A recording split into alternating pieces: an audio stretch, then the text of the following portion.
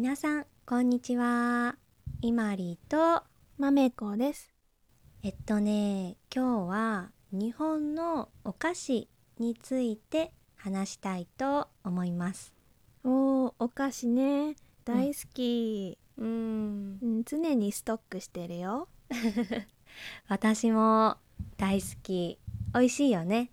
美味しい。お菓子っていう日本語は甘いものだけじゃなくて、しょっぱいスナックもお菓子って言います。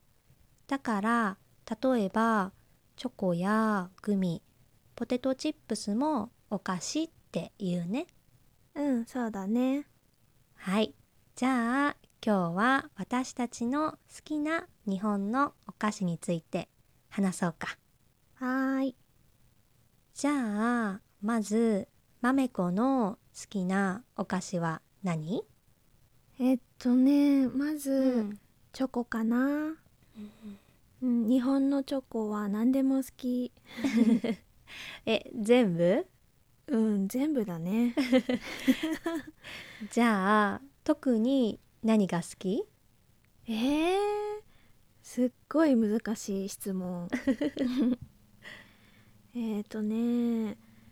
キノコの山が好き。おー、キノコの山か。なんかちょっと珍しい人じゃない？なんで？まずみんなに説明するね。日本のチョコで有名なお菓子で、キノコの山とタケノコの里というお菓子があります。で、その2つは少し味や食感が違います。だからキノコの山派とタケノコの里派に分かれます。このテーマは日本人は結構話します。話すね、確かに。友達と話している時にキノコ派タケノコ派って聞くよね。そうそう。しかも結構盛り上がるよね。うんうん。で、まめこはキノコ派なんだね。キノコ派だよ。イマリはタケノコ派？もう完璧タケノコ派だよ。キノコはね、食べないね。タケノコしか買わない。キノコの方が美味しいじゃん。いやいや、絶対タケノコだよ。多分ね、キノコ派の人は少ないよね。そうかな。もう絶対少ないよ。いる？まめこの友達や家族でキノコ派の人。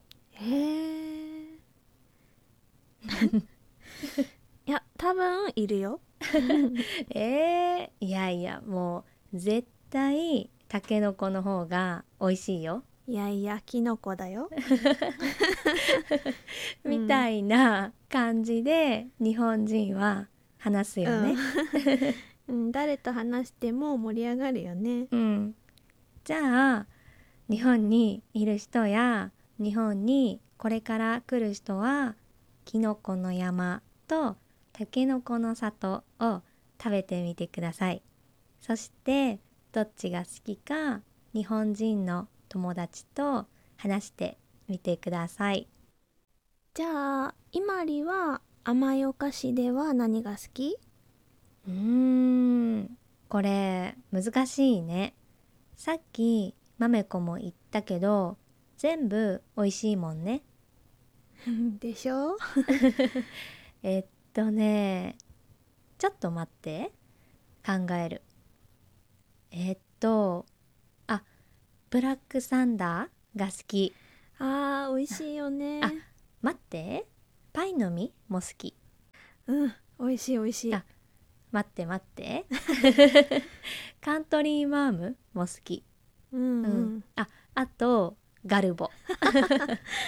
めっちゃ言うじゃん。ごめんごめんやっぱりね決められないね。ね、決められないよね。うん。ちょっと気になることがあるんだけど、外国の方うはん。日本のチョコレートとか好きなのかな？うん。多分日本のチョコって海外のチョコに比べて甘くないよね。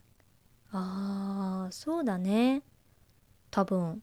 例えば、アメリカのチョコは日本のチョコよりとっても甘いよね。そうだね。どうなのかな？うん。みんな日本のチョコ美味しいと思うのかな？ああ、そうだね。気になるね。うん、日本のチョコを食べたことがある人は教えてください。うん。はーい。じゃあ、次、しょっぱいお菓子の話をしようか。いいよ。じゃあ、しょっぱいお菓子は何が好き？せんべい。うん。うん、せんべい大好き。あー、美味しいよね。私も大好き。でもせんべいって甘いせんべいもしょっぱいせんべいもあるよね。うん。私はどっちも好き。うんうんうん。どっちも美味しいよね。せんべいもたくさん種類があるけど、特に好きなせんべいは何？これも難しいけど、うん。歌舞伎揚げっていうせんべいが好きかな。あー、めっちゃ美味しいよね。有名だよね。ねえ、美味しいよね。うん。うん、ぜひみんな食べてほしい。うんね。日本のお菓子を食べたことがある人は、ぜひ感想をコメントに書いてくれると嬉しいです。気になるよね。うんうん、気になる。うん。じゃあ、今日はこれで終わりにしようか。そうだね。多分うん。お菓子の話ならずっと続いちゃうよね。そうだよね。ずっと話しちゃうよね。じゃあ、今日はこの辺で、せーの、またまたねねー。